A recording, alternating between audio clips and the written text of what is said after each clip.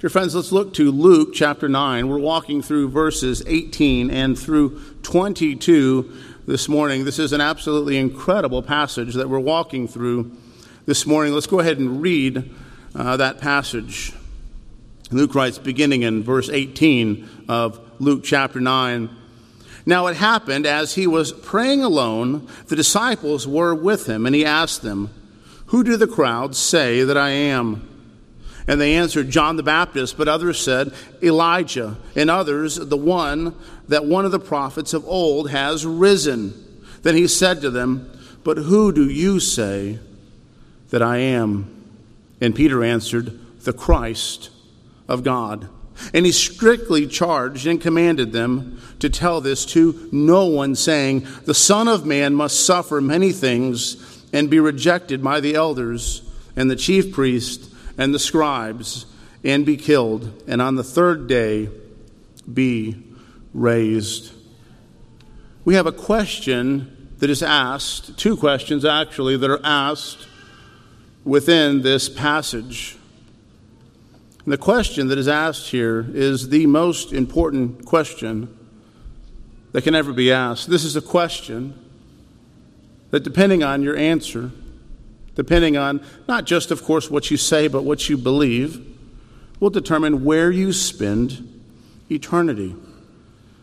It's a crucial and necessary question that each and every one of us must come to grips with. It is a question that must not be answered in a casual way without consideration regarding what it is that you are confessing, what it is that you are professing. In your declaration, when we walk through the passage after this one, Jesus will unpack what it means to make such a profession, what it means to confess Christ as your Lord, as your Savior, as the one that you are trusting and whereby you can be saved. But the question we have before us right now is the question, who is Jesus? Who is Jesus? If you say Jesus Christ, you are making a declaration about who he is. I was interested to realize that the New York Times no longer writes of Jesus as Jesus Christ, because they felt they were making a declaration regarding who he is in that respect. And actually, you are. I would imagine, though, they write the Prophet Muhammad, and they're making a declaration of who he is at that time as well. Perhaps they don't realize that reality, but everyone has an opinion about Jesus. I want you to see this reality. Each and every world religion, at least the ones that I looked at over this last week, they have an opinion about Jesus. So there's two questions that we have before us that we will seek to answer as we walk through this passage. The first question is, what does the world say of Jesus? And believe it or not, the world has many opinions of Jesus. The world desires to claim Jesus for themselves. The world desires to take Jesus and form him, to make an idol out of him, that he would reflect their image. That's what we do in idolatry. Do you not realize that? That God has made man in the image of God, that man would rightly bear God's image, but man in idolatry will go and seek to make God in his own image. It is like what many have said before, that we become what we worship. And the more you begin to walk down that pathway of idolatry, the more and more you dehumanize yourself and others. But what does the world say of Jesus? That will be the first question we answer. The second is, what does the church say of Jesus? And what the church must say of Jesus is very particular. What the church must say of Jesus goes beyond the many compliments that the world will give of Jesus. What the church says of Jesus far extends beyond anything the world says about Jesus, even when the world gets as close as it possibly can to speaking of Jesus, but not quite speaking the truth. It is insufficient. The church confesses Christ rightly. the church confesses Jesus as the Messiah who was to come, the Messiah who has come, and who has defeated sin and death. Let's look at that first question there. What does the world say of Jesus? And we see this in verses 18 and 19 of Luke chapter 9, at least the world here within this little area of first century Palestine. It says, "Now it happened, as he was praying alone, the disciples were with him, and he asked them, 'Who do the crowd say that I am?' And they answered, 'John the Baptist, but others say Elijah, and others, the one of the prophets of old who has risen.' Who do the crowd say that I am? John the Baptist? Elijah, a prophet of old that has risen from the dead?" These are very significant declarations. These are no small compliments that they are giving to Jesus. These are not people that hate Jesus. These are people who are wanting to speak highly of Jesus. John the Baptist, he was revered by the people. Many flocked out to see him. Many thousands of people were going out into the wilderness to be baptized by John, to sit under his preaching. Herod, the king, the tetrarch in this area, the one that was ruling in this area, the one who had the right legally under Roman rule to put people to death or to give them clemency, to remove any sentence that was placed against them, he was fearful of John, fearful because the people loved and respected John. Jesus even said he was the greatest man who had ever lived up until that point. It's a no small compliment to call someone John the Baptist or to say that he was raised from the dead. That was Herod's fear, was it not? Just a couple passages back. Elijah, that's no small compliment to call someone Elijah, the great prophet of old that stood up to the prophets of Baal, the one who did many great miracles. It's no small compliment. Or another prophet. These are prophets of old that were respected, that were revered, that were there within the scriptures, that were read.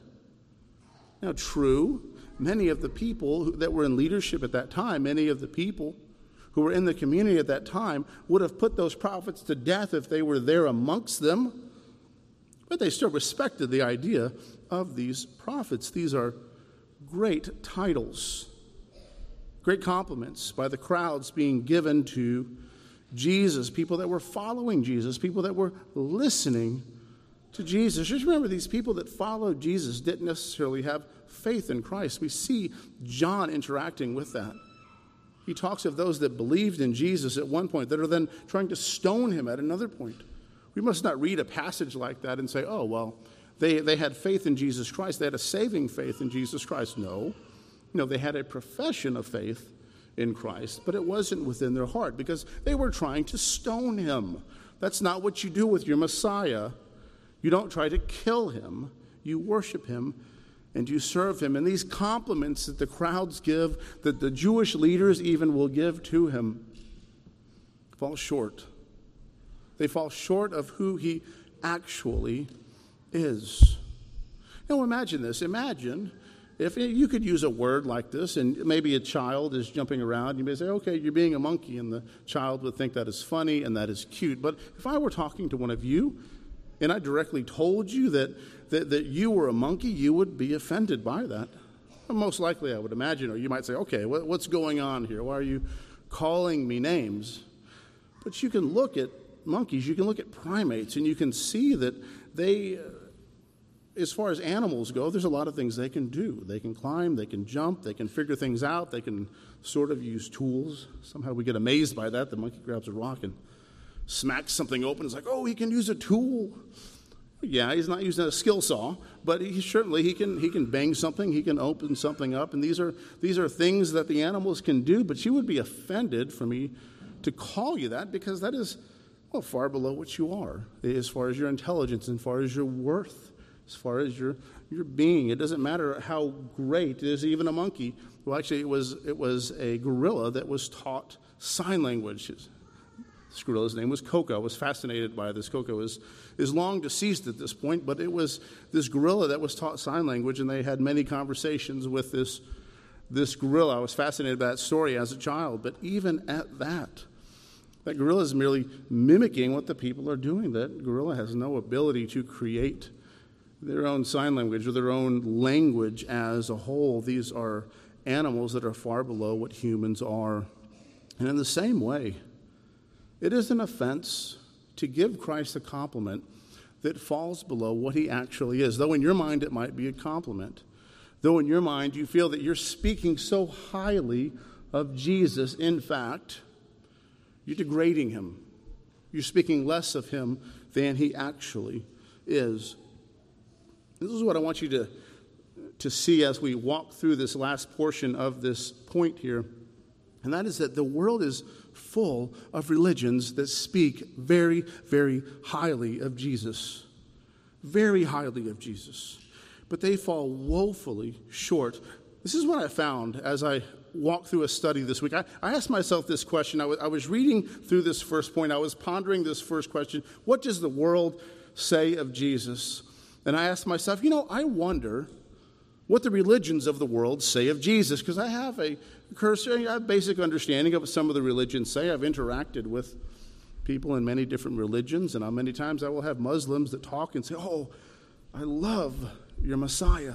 I love Jesus." There was a Muslim man that lived right behind me. There was a storm, and it kind of like we had recently, and our fence got knocked down, and so my dog was running across into his yard, and my kids could go to his yard, and so I was working on getting this set up, and so I had to walk around and meet him and talk to him and tell him I'd be in his backyard fixing this fence, and he was a Muslim man. He was very hospitable, and one of the things he says, "Oh, I love your Messiah. Oh, I love Jesus. We call him Isa," and he began to give all these compliments, and I'm sitting there, as I have a couple times now, with a Muslim in their house, and I'm sitting there with a bowl of pistachios and a tea, and I'm having to explain to this man who's being hospitable and kind to me in certain ways, and praising the Lord that I serve, and I'm having to explain to him, we don't have the same understanding here.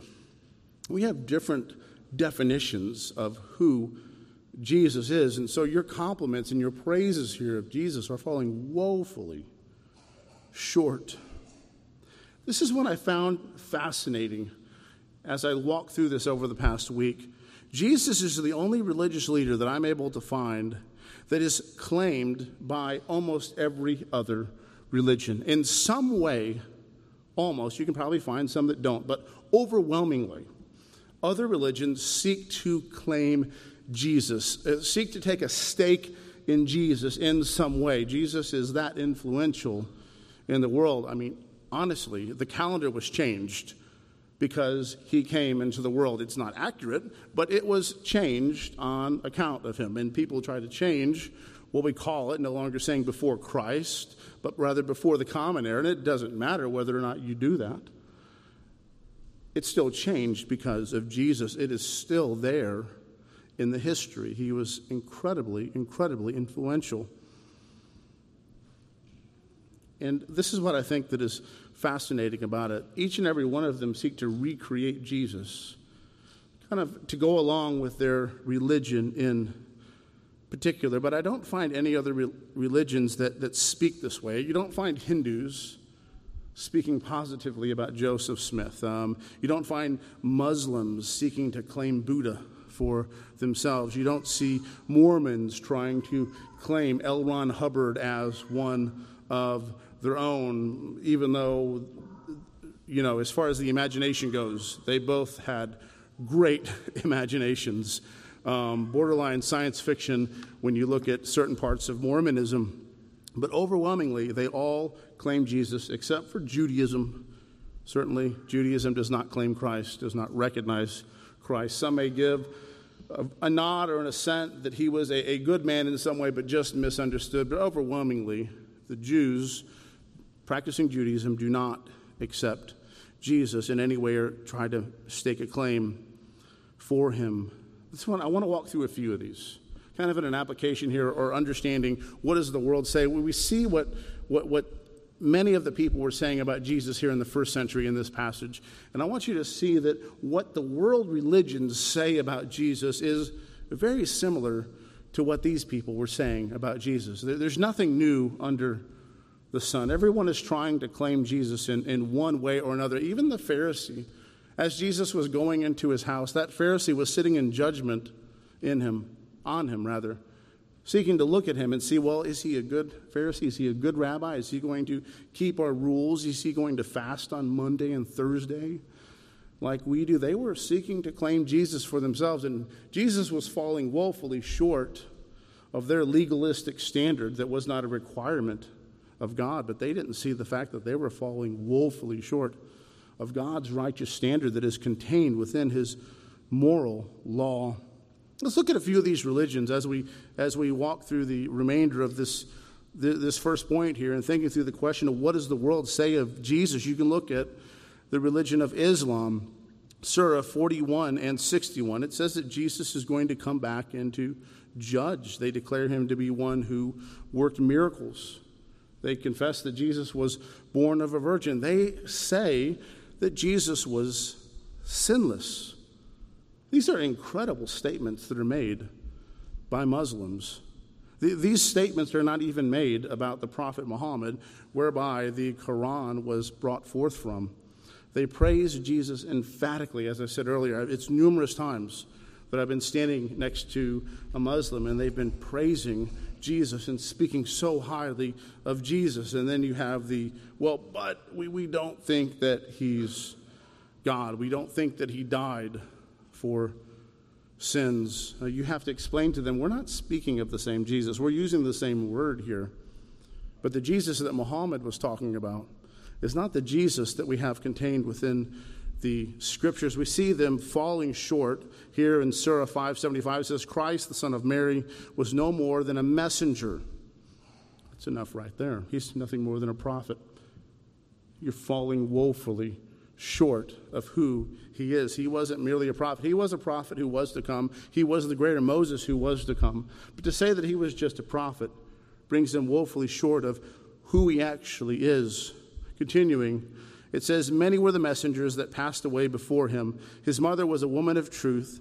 They had both to eat their daily food. See how God makes the signs clear to them, yet see in what ways they are deluded away from the truth. And in talking about those that are claiming Christ to be fully God and fully man, a difficulty, and this is a stumbling block for the Muslims. There's a great many things about Jesus that are stumbling blocks for them and how they approach, but they still seek to claim. Mormons overwhelmingly claim Jesus. They will say many great things about him. Even nowadays, they will begin to say very positive and nice things about other Christians. You did not see that many decades ago. You will see them speak very kind and charitably toward Christians. They will even say that, well, you're going to go to heaven. That is not what the Mormon prophets previously were saying. They will say that, well, Jesus is God. You're like, okay, well, that's good. We agree. You believe he's God. I believe that he's God. You believe that he was born. Okay, we're all in alignment here. Not even close. They'll then also say there's a God higher than him named Elohim, and there's a great many other gods besides Elohim. And in fact, you can become a god yourself.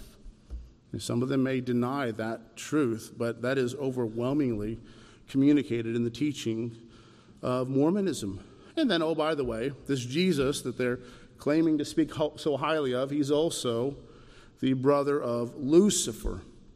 This is the most polytheistic religion in the world. The most polytheistic religion that has ever come into existence is Mormonism. There is a hymn that they have called If You Could Hie to Kolob, and they say this: if you could hie to Kolob, and Kolob is this star with a planet, and that's where the God that made this world is living. They believe Elohim is there with his many, many wives. And he says this: if you could hide a Kolob in the twinkling of an eye and then continue onward with the same speed to fly, do you think you could ever, through all eternity, find the generation where the gods began to be? And it is that last question that I press upon you there. Look at what they say. Find where the generation of gods began to be. They have so many gods. They believe there are so many gods in existence that it's overwhelming. You could never even imagine the massive amount of gods there are. And so Jesus is just one of these millions or billions of gods that are in existence that you could as well yourself, if you went through the right steps, had the right rituals here on earth, lived the right way, become a god yourself. It's just one of these gods that spawned into existence, and we can't even fathom how this even happened. Joseph Smith boasted that he was greater than Jesus, and he said this in one of his rants. This is in History of the Church, Volume 6. He says, "Come ye prosecutors, ye false swearers, all hell boil over, ye burning mountains, roll down your lava." So he's basically cursing these people that are standing up against him or speaking against him. He says, "For I will come out on top at last. I have more to boast of than ever any man had. I am the only man that has ever been able to keep the whole church together since the days of Adam. A large majority of the whole have stood by me. Neither Paul, John, Peter, nor Jesus ever did it. I boast that no man ever did such a work as I. The followers of Jesus ran away from him, but the Latter-day Saints never ran away from me yet. When they get rid of me, the devil will also go." What an incredible statement. You won't hear that from Mormons, but that was a declaration that Joseph Smith made. And here's Jesus. They speak so highly of him, but then they go and their leader places himself in superiority over Jesus. Their leader goes and declares that Jesus is a brother of Satan. No, this is woefully short, woefully insufficient, not only in what they're saying of Jesus, but what they're saying about others that God has brought into existence. Jehovah's Witnesses, ones that are Arians, as you would understand it, those that believe that Jesus is a created being. They hold to that classical Arian heresy that Jesus was created first by God. He is the greatest being that God has ever created. I had some Jehovah's Witnesses knock on my door the other day. I actually ran into some as I was taking some packages to the post office, and I had a conversation there, and I had some that knocked on my door, and I was glad they knocked on my door. Haven't had any knock on my door in a while, and my goodness, has this group changed over the years. I would say over the decades, it is incredible how much the changes in our culture have affected these cults that are seeking to convert Christians, because most of them, you realize that their package, their spiel is basically just seeking to find and grab evangelical Christians or nominal Christians, or let's be honest, non-Christians that are in churches. And this woman had come up to my door, and she, kind of said, "Hey, do you ever desire community?" And I was like, "Yes." Do you ever desire, to be amongst other people and gathered with other people and have a place to network and connect? And I was like, "Well, yes, absolutely. Sure, those are all good things." She, "Oh, well, you should come to this meeting." And they hand me a flyer. And that was it. There was 3 of them that came to my door. That was all they handed me, this flyer, come to this meeting, and that was the be-all and end-all. And I was kind of disappointed. I said, "Well, aren't you going to tell me something else? Aren't you going to open up the Bible and read me something or talk to me about something?" And she said, "Well, I can do that. What would you like me to read from the Bible?" I'm going to tell you something. 20 years ago, Jehovah's Witnesses would not have done that. I mean, that's basically just a softball, and you're just able to. And I said, "Oh, I would like to talk about John chapter 1 and verse 3. Can we talk about John chapter 1 and verse 3? And she said, "Sure. I love talking about the scriptures." And John chapter 1 and verse 3 is one that the Jehovah's Witnesses did not get around to changing, and it's kind of a little too late for them to change it. John chapter 1 verse 3 says, "All things were made through him, and without him was not anything made that has been made." And I said, "Okay." She said, "Yes, that's a great verse. I believe in that verse. It's such an important verse." I said, "Who is that verse talking about?" And she said, "Jesus." I said, "Yes, it is talking about Jesus. This is a very important passage right there about Jesus. What did he make?" She said, "He made all things." I said, "Yes, that's what it says. John chapter 1, verse 3 says that Jesus made all things." And I said, "Did he make himself?" And then I saw her feet begin to step away from my porch and began to work her way. Her body language was trying to escape from my presence at that point. And she said, okay, no, wait a second. You can't only read this one verse. I said, what does that verse say? Did he make himself? She said, no, of course not. That's ridiculous. I said, okay, so has he always existed? And she said, no, he hasn't always existed. He was made by God. I said, that's not what that verse says. He says that he made all things, just like it says in Genesis 1 about God, that in the beginning, God made the heavens and the earth. He brought the creation into existence. And she said, well, I don't want to just take up all your time and stand around and argue with you, so I'll go ahead and let you be, but you're welcome to come to the meeting. And I knew that our conversation was over, and I had to let it go, but perhaps I at least planted a seed that she could consider that verse and the ways in which it contradicts the other verses that they have distorted within the New World Translation, which is not, in fact, a translation. They believe that Jesus is the greatest being that God has made. I will say this about Jehovah's Witnesses. Of all of the world religions that exist, they are probably the ones that speak the highest of Jesus that falls short of what he actually is. They say that he is the Archangel Michael. He was brought into existence by God. They speak of him as being the greatest, most noble creation that God has ever made, and then he's the one that made everything else. But it falls woefully short of who Jesus is. Regardless of how many compliments are given, it falls short because Jesus has always existed. Jesus is fully God and fully man. Just as it says in Genesis that in the beginning God made the heavens and the earth, and that is what John is communicating about Jesus. In John chapter 1, it's communicating the same thing. To make Jesus one who is just a mere creation is to set him below what he is. It is distorting who he is. It's to fall short. Is to not have a true profession of faith. Hinduism, that's interesting. Hinduism claims Jesus as well, not overwhelmingly.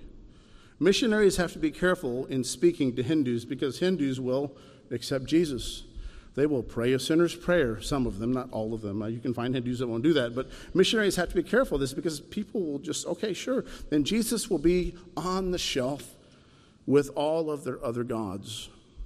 See, the Lord says, you shall have no other gods before me. They call him Ishu. They believe he died. He was reincarnated. He was a god, tapped into the God consciousness. I found an article on this that says this. It was, I don't know, Oxford professor, I think, is in the article. It says, some Hindus regard Jesus as an incarnation of the god Vishnu. According to Hindu mythology, Vishnu is periodically incarnated in the world in forms that vary as, this is incredible, as a fish, a dwarf, a human being, in order to preserve and sustain life and to sustain order on the earth. So he's coming as a human and also as a fish.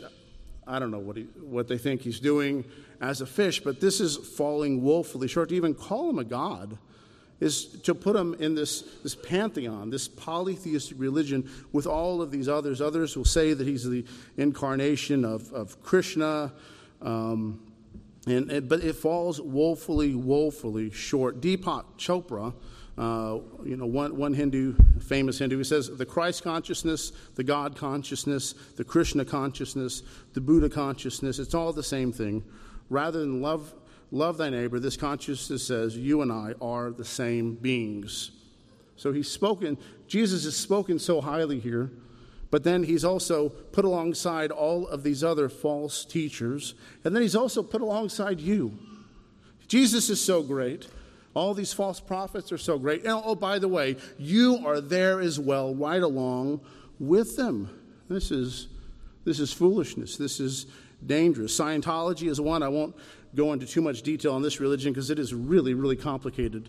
But, in talking to I talked to a Scientologist the other day. We had Janice and I were in California, and I'm walking down Hollywood with Janice, and there's a Scientology store, so of course I'm going to walk in and talk to the person. And I attempted to try to have a conversation with this woman that was there on religion, and she just continued to praise Christianity and to praise Jesus. Now, L. Ron Hubbard did not do that, but you see even there this idea that she was trying to praise him. What they are quoted at one point in saying that, Buddha, Jesus, they were basically a shade above clear. It was a level of Scientology. And so they're saying these things about Jesus, but then the founders and many of the members of this religion are actually higher than he ever attained.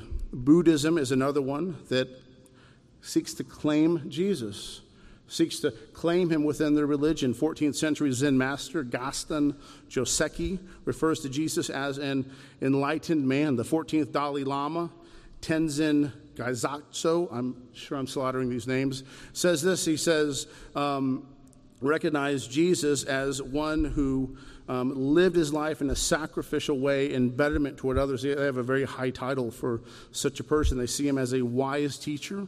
The current Dalai Lama declares Jesus as a holy man. But Buddhism overwhelmingly denies the tenets that Jesus had taught. Another religion, Baha'i, if there was ever a religion that the United Nations would take as the religion, I think Baha'i would be that religion. It was a 19th century Persian man, Baha'u'llah, and he founded the Baha'i religion. He basically claimed that all of the religions were from God, and God was speaking into the world through all these religions, and he's the guy now who's really going to be the last prophet and pull all this stuff together for everyone else. And so he ends up producing a religion that contradicts all the religions that he is professing, and puts together something that doesn't look like these other religions at all. But he is one who, as a whole, claimed Jesus, tried to claim Jesus for himself. It's interesting, they will claim the divinity of Jesus, Jesus being the Son of God, claim that Jesus came from God. One website says this: the Baha'i faith describes Jesus as a manifestation of God and acknowledges Jesus was sent by God. However, again, he's placed beside all these other messengers of God: Buddha, Krishna, Zoroaster, Muhammad, each of these people. They go on to say this: the Baha'i faith also acknowledges Jesus spoke for God while he was here on earth, and in fact, the words of Jesus are considered to be the words of God. But they don't actually believe that, because in John 14:6, Jesus says, I am the way, the truth, and the life, and no one comes to the Father except through me. None of these religions that I have mentioned so far accept that statement.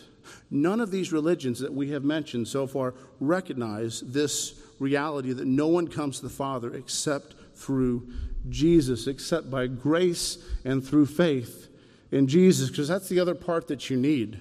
You also need to recognize that it's only through Christ, and it's only because of Christ. It is Christ alone. No other religion, no other religious leader that I could find is claimed by all of the other religions. No other religious leader that I could find is somehow people are trying to work him into all of their other systems. Who do the crowds say that I am? That's the question that he asks them. And the crowds speak highly of Jesus. They give Jesus many compliments. They speak praises towards him. But C.S. Lewis says it this way, and I don't think anyone says it as well as C.S. Lewis does.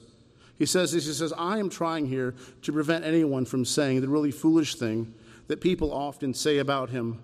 I'm ready to accept Jesus as a great moral teacher, but I don't accept his claim to be God. That is the one thing that we must not say. A man who was merely a man and said the things that Jesus said would not be a great moral teacher. He would either be a lunatic on the level with a man who says he is a poached egg, or else he would be a devil of hell. You must make your choice. Either this man was and is the Son of God, or else a madman, or something even worse. You can shut him up for a fool, you can spit at him and kill him as a demon, or you can fall at his feet and call him Lord and God. But let us not come with any patronizing nonsense and say his being a great human teacher. He has not left that open to us. He did not intend to. Although the world may speak so highly of Jesus, they fall woefully short in that respect. And he leaves no option. Jesus leaves no option in his teaching, his life, his death, and his resurrection. He leaves no opening merely to patronize him and to speak highly of him and not recognize that he is Lord and that he is God, that he is fully human and fully man. So the world may patronize Christ, seek to speak highly of Christ, seek to claim him for their own religion, seek to make him in their own image. The question here is, what does the church say of Jesus? And let's look at verses 20 through 22 in Luke chapter 9. Then he said to them, "But who do you say that I am?" And Peter answered, "The Christ of God." And he strictly charged and commanded them to tell this to no one, saying, "The Son of Man must suffer many things and be rejected by the elders and the chief priests and scribes and be killed, and on the third day be raised." When he is speaking of the Messiah here, we are speaking of the anointed one, the one who was anointed by God. You have three classes of people, according to D.A. Carson, that received an anointing in the Old Testament. You have prophets, priests, and kings. And Christ fulfills all of these respects, and we will see that as we walk through here and understand the totality of what it means for Jesus to be the Messiah. But Jesus is in what is called here his retirement ministry. It's called his retirement ministry not because he's sitting back and taking it easy, but he is retiring from the major crowds and the major thoroughfares, the areas that have the largest populations at this time, because his ministry is beginning to wane in some ways. He is not fulfilling these messianic expectations in the world at this time that the leaders and the people in the various groups are desiring him to fulfill. As I said, these different world religions look at Jesus and they try to fashion him, try to mold him to fit alongside their worldview and their religion. Well, the people of this day were doing the same thing. The Pharisees wanted him to look a certain way. The Sadducees wanted him to look a certain way. The Essenes, the ones that are out there in the desert, would have wanted him to be a certain way. And so he offended each of these groups in the way in which he spoke and in the way in which he behaved. And so he's retiring at this time and preparing for the time where he is going to go forward. He's spending a lot of time specifically instructing his disciples at this time. The crowds are there. He's still working with them. But even as he's working with this crowd, you see him especially instructing his disciples during this time. And he says this in the passage I just read.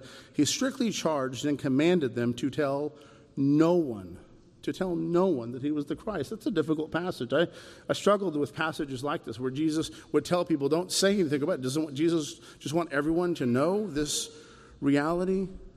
And the fact is there were certain messianic expectations that were held during this time. And there was debate during this time. Some believed that this Messiah, or during this time of the messianic reign, that a prophet of old would come back to life. And this prophet would come back to life and he would begin to speak to the people, a prophet that was raised from the dead. So John the Baptist being raised, or even Elijah coming back, one who had been taken up. He was one that would make sense that he would come back as well. But the fact is that it's not just the fact that a prophet's coming back. Jesus in his coming forward has the totality of the prophetic declarations that are being made about the Messiah, pointing to him, standing behind him. He is the fullness and the totality of all that was declared about the Messiah. All of the scriptures are pointing to him. That will be unpacked in many places.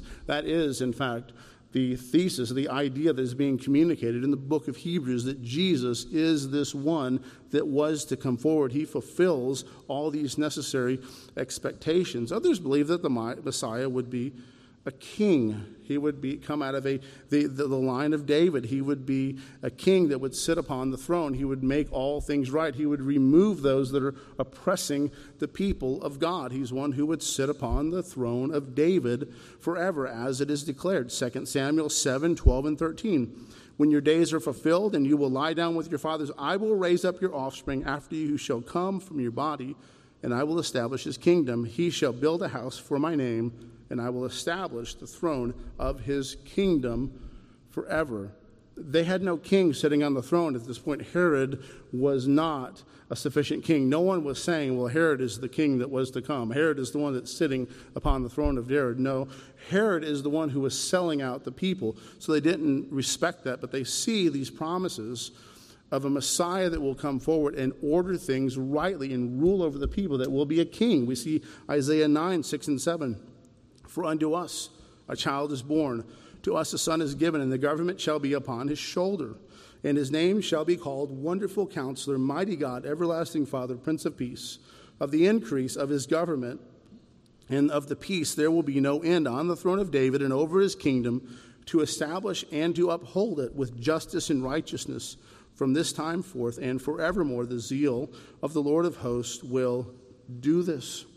There's many other passages we could read that emphasize this kingly aspect of the Messiah. But others believe the Messiah would be a priest. There's reasons why they believe that. Zechariah in particular, in Zechariah 6, working through verses 9 through 14, is a place where people would go to see this reality. Let's start in verse 11. It says, take from them silver and gold and make a crown and set it on the head of Joshua, the son of Jehozadak, the high priest, and say to him, thus says the Lord of hosts, behold, the man whose name is the branch, for he shall branch out from this place, and he shall build a temple of the Lord. It is he who shall build the temple of the Lord, and shall bear royal honor, and shall sit and rule on his throne. And there shall be a priest on his throne, and the council of peace shall be between them both. And again, you have the priestly aspect and the kingly aspect even within that passage. And so some began to walk off for this, and they would say, well, there's going to be two Messiahs, because you can look at all these passages here that talk about the fact that the Messiah is going to be a king. And you see these passages here, the Messiah is going to be a priest. And so, well, certainly there's going to be two Messiahs. But something that was missed by a great many that studied these scriptures and considered them was the fact that there would be a dying Messiah, that there would be a suffering servant, one who would speak truth and would die for his people in order to save them. And this is a reality. A great many of these groups that I mentioned will deny even the claim of Jesus in this respect, that he is dying for the sins of his people. Muslims will claim to believe in Jesus, but they will dispute the account of the crucifixion. They will say he is taken up by God, because they believe it was a shame for a prophet to be killed. It is a shame. It is wrong. It is terrible. But the reality is, it's on account of our sin that this happened. He took upon himself the fullness of our sin. But this is what Muhammad wrote in Surah 4, 157 to 58. It says, and further saying, indeed, we have killed the Messiah, Jesus, the son of Mary, the messenger of Allah. And they did not kill him, nor did they crucify him, but another was made to resemble him to them. And indeed, those who differ over it are in doubt about it. They have no knowledge of it except of the following assumption, that they did not kill him for certain. Rather, Allah raised him to himself, and ever is Allah exalted, mighty, and wise. And so they have this belief within their writing of the Quran that what happened is God just made it look like Jesus died on the cross. He didn't really die. You have this great act that happened in history that is overwhelmingly supported historically, and God just made it look like that he died. There's no evidence for this explanation. There's no evidence that this is what happened.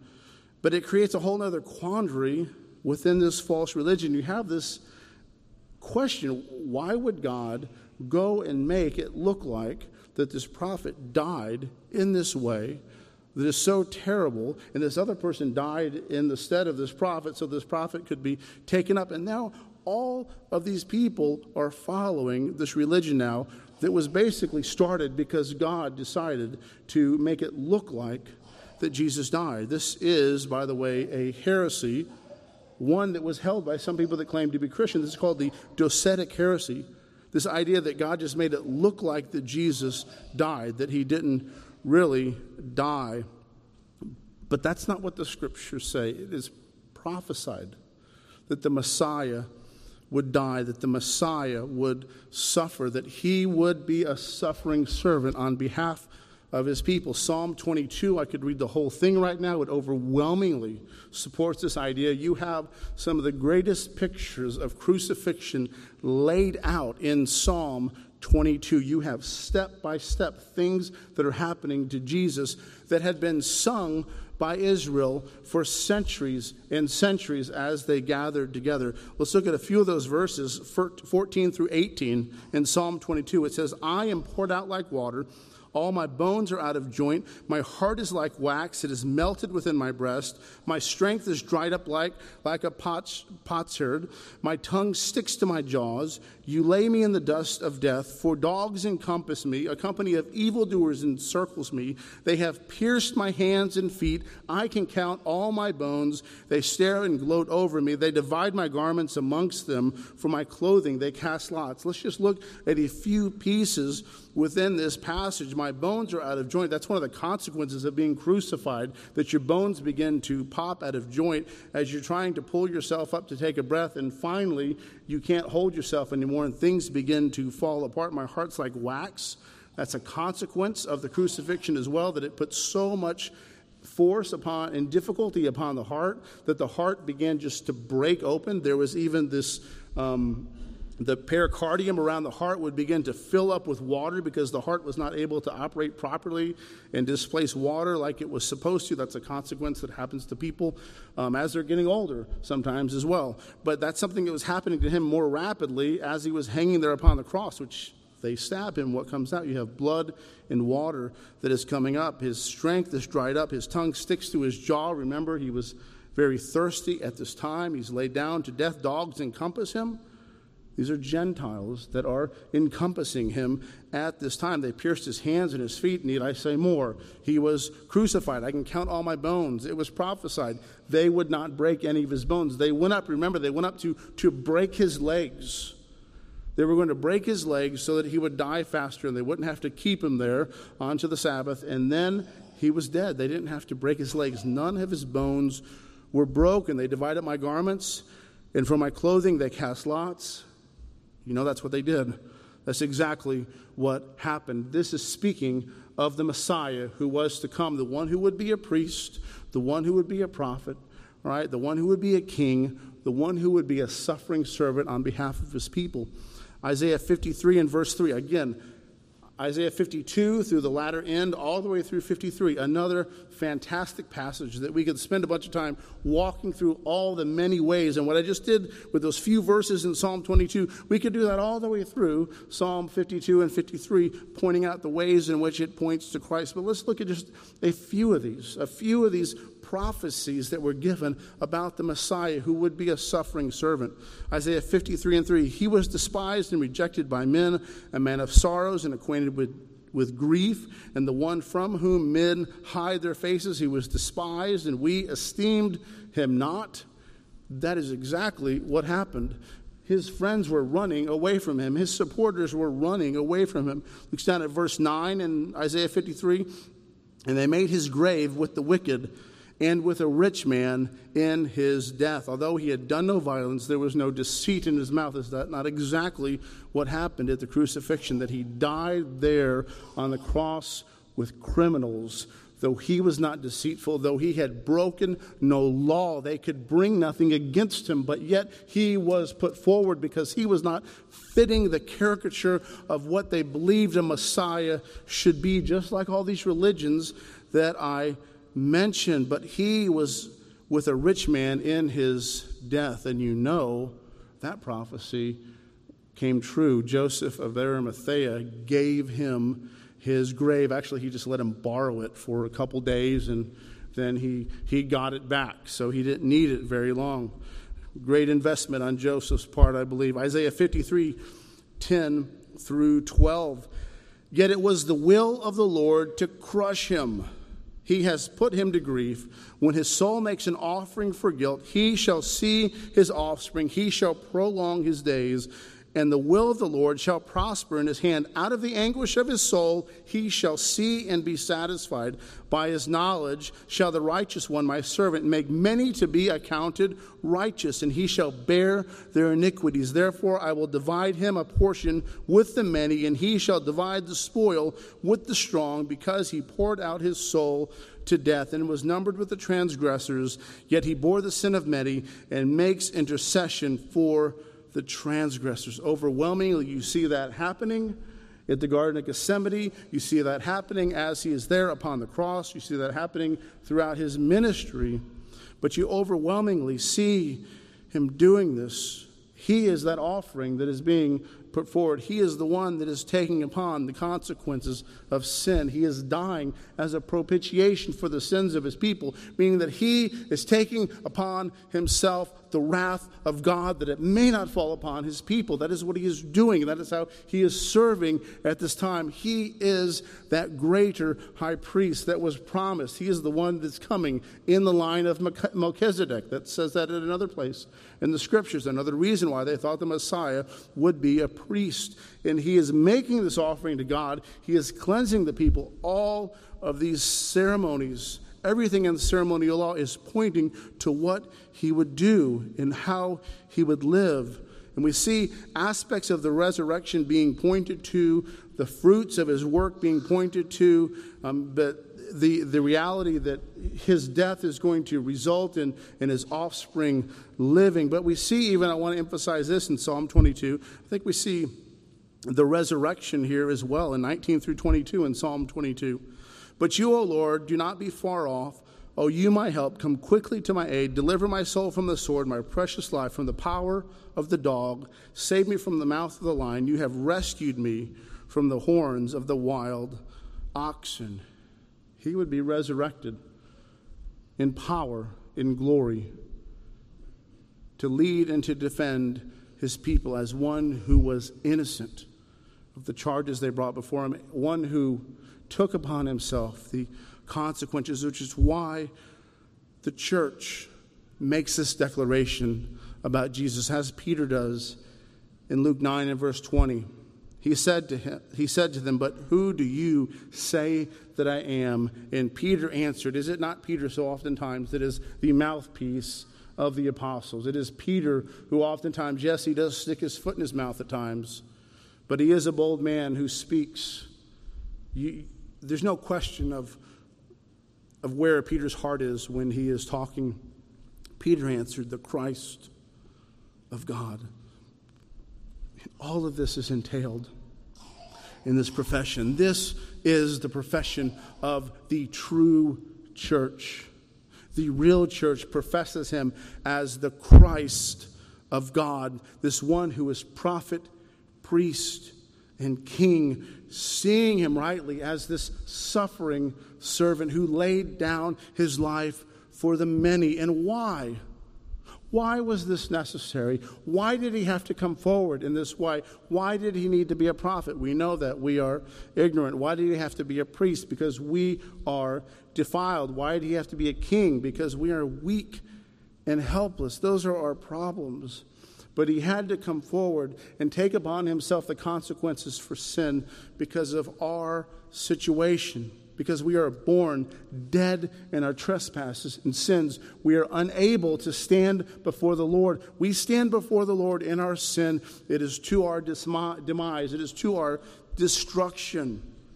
Paul points out man's state in Romans chapter 3 in verses 10 through 12. None is righteous, no, not one. No one understands. No one seeks for God. All have turned aside. Together they have become worthless. No one does good, not even one. He leaves no opportunity for you to sneak anyone in there. What about my great aunt? No, not one. Not even that great aunt. The one that you visited, that you loved, that took care of you, that your father wasn't around, but she was there to look after you. Even she is not good in and of herself. Even she is born dead in her trespasses, in sins. That is why Christ needed to come, because of the consequences of sin coming into the world through Adam, through the one who was our federal head.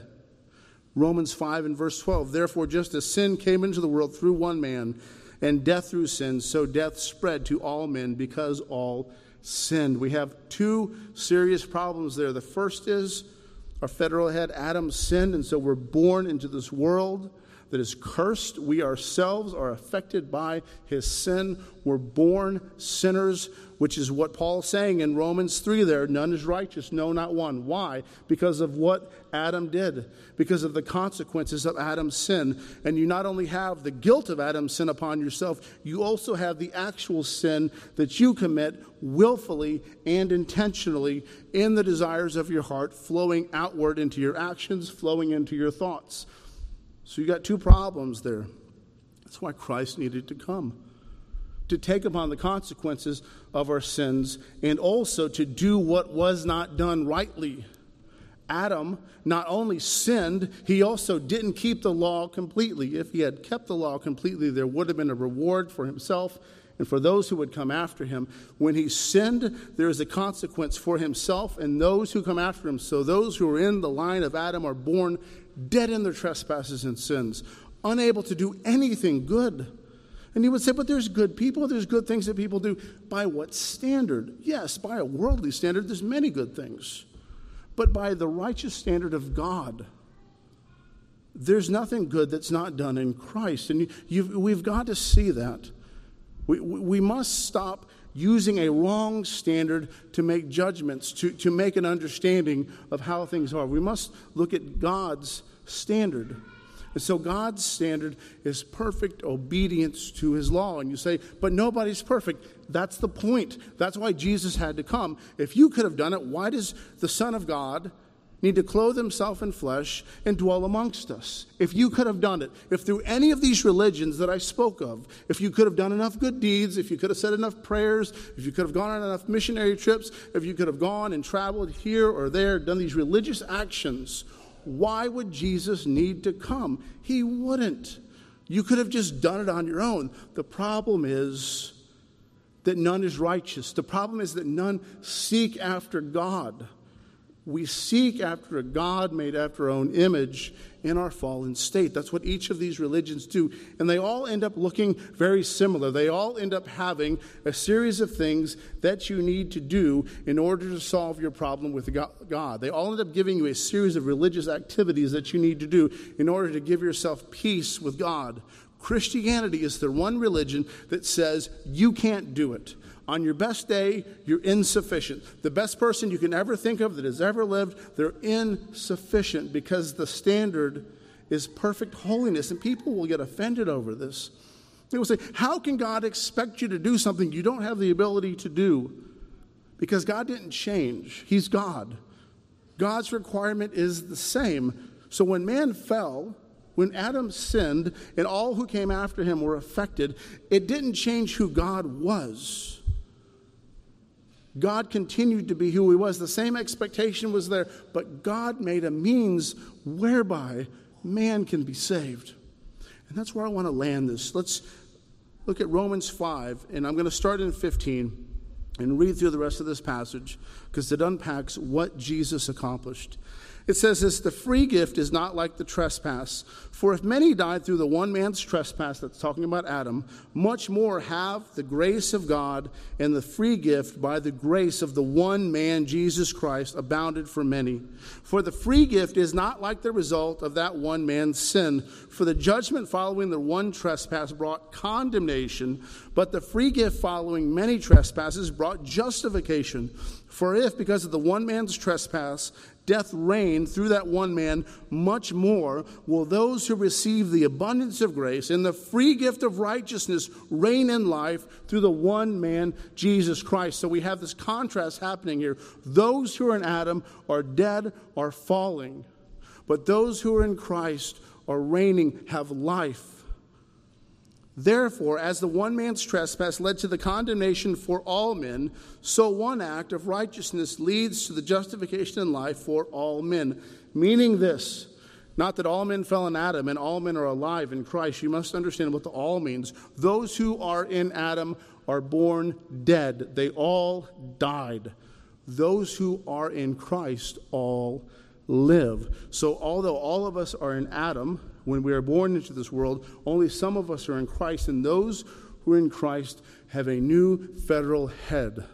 They have one who is serving before them, Christ Jesus, one who has been the victor on their part, one who has defeated the enemy of sin and death on their part.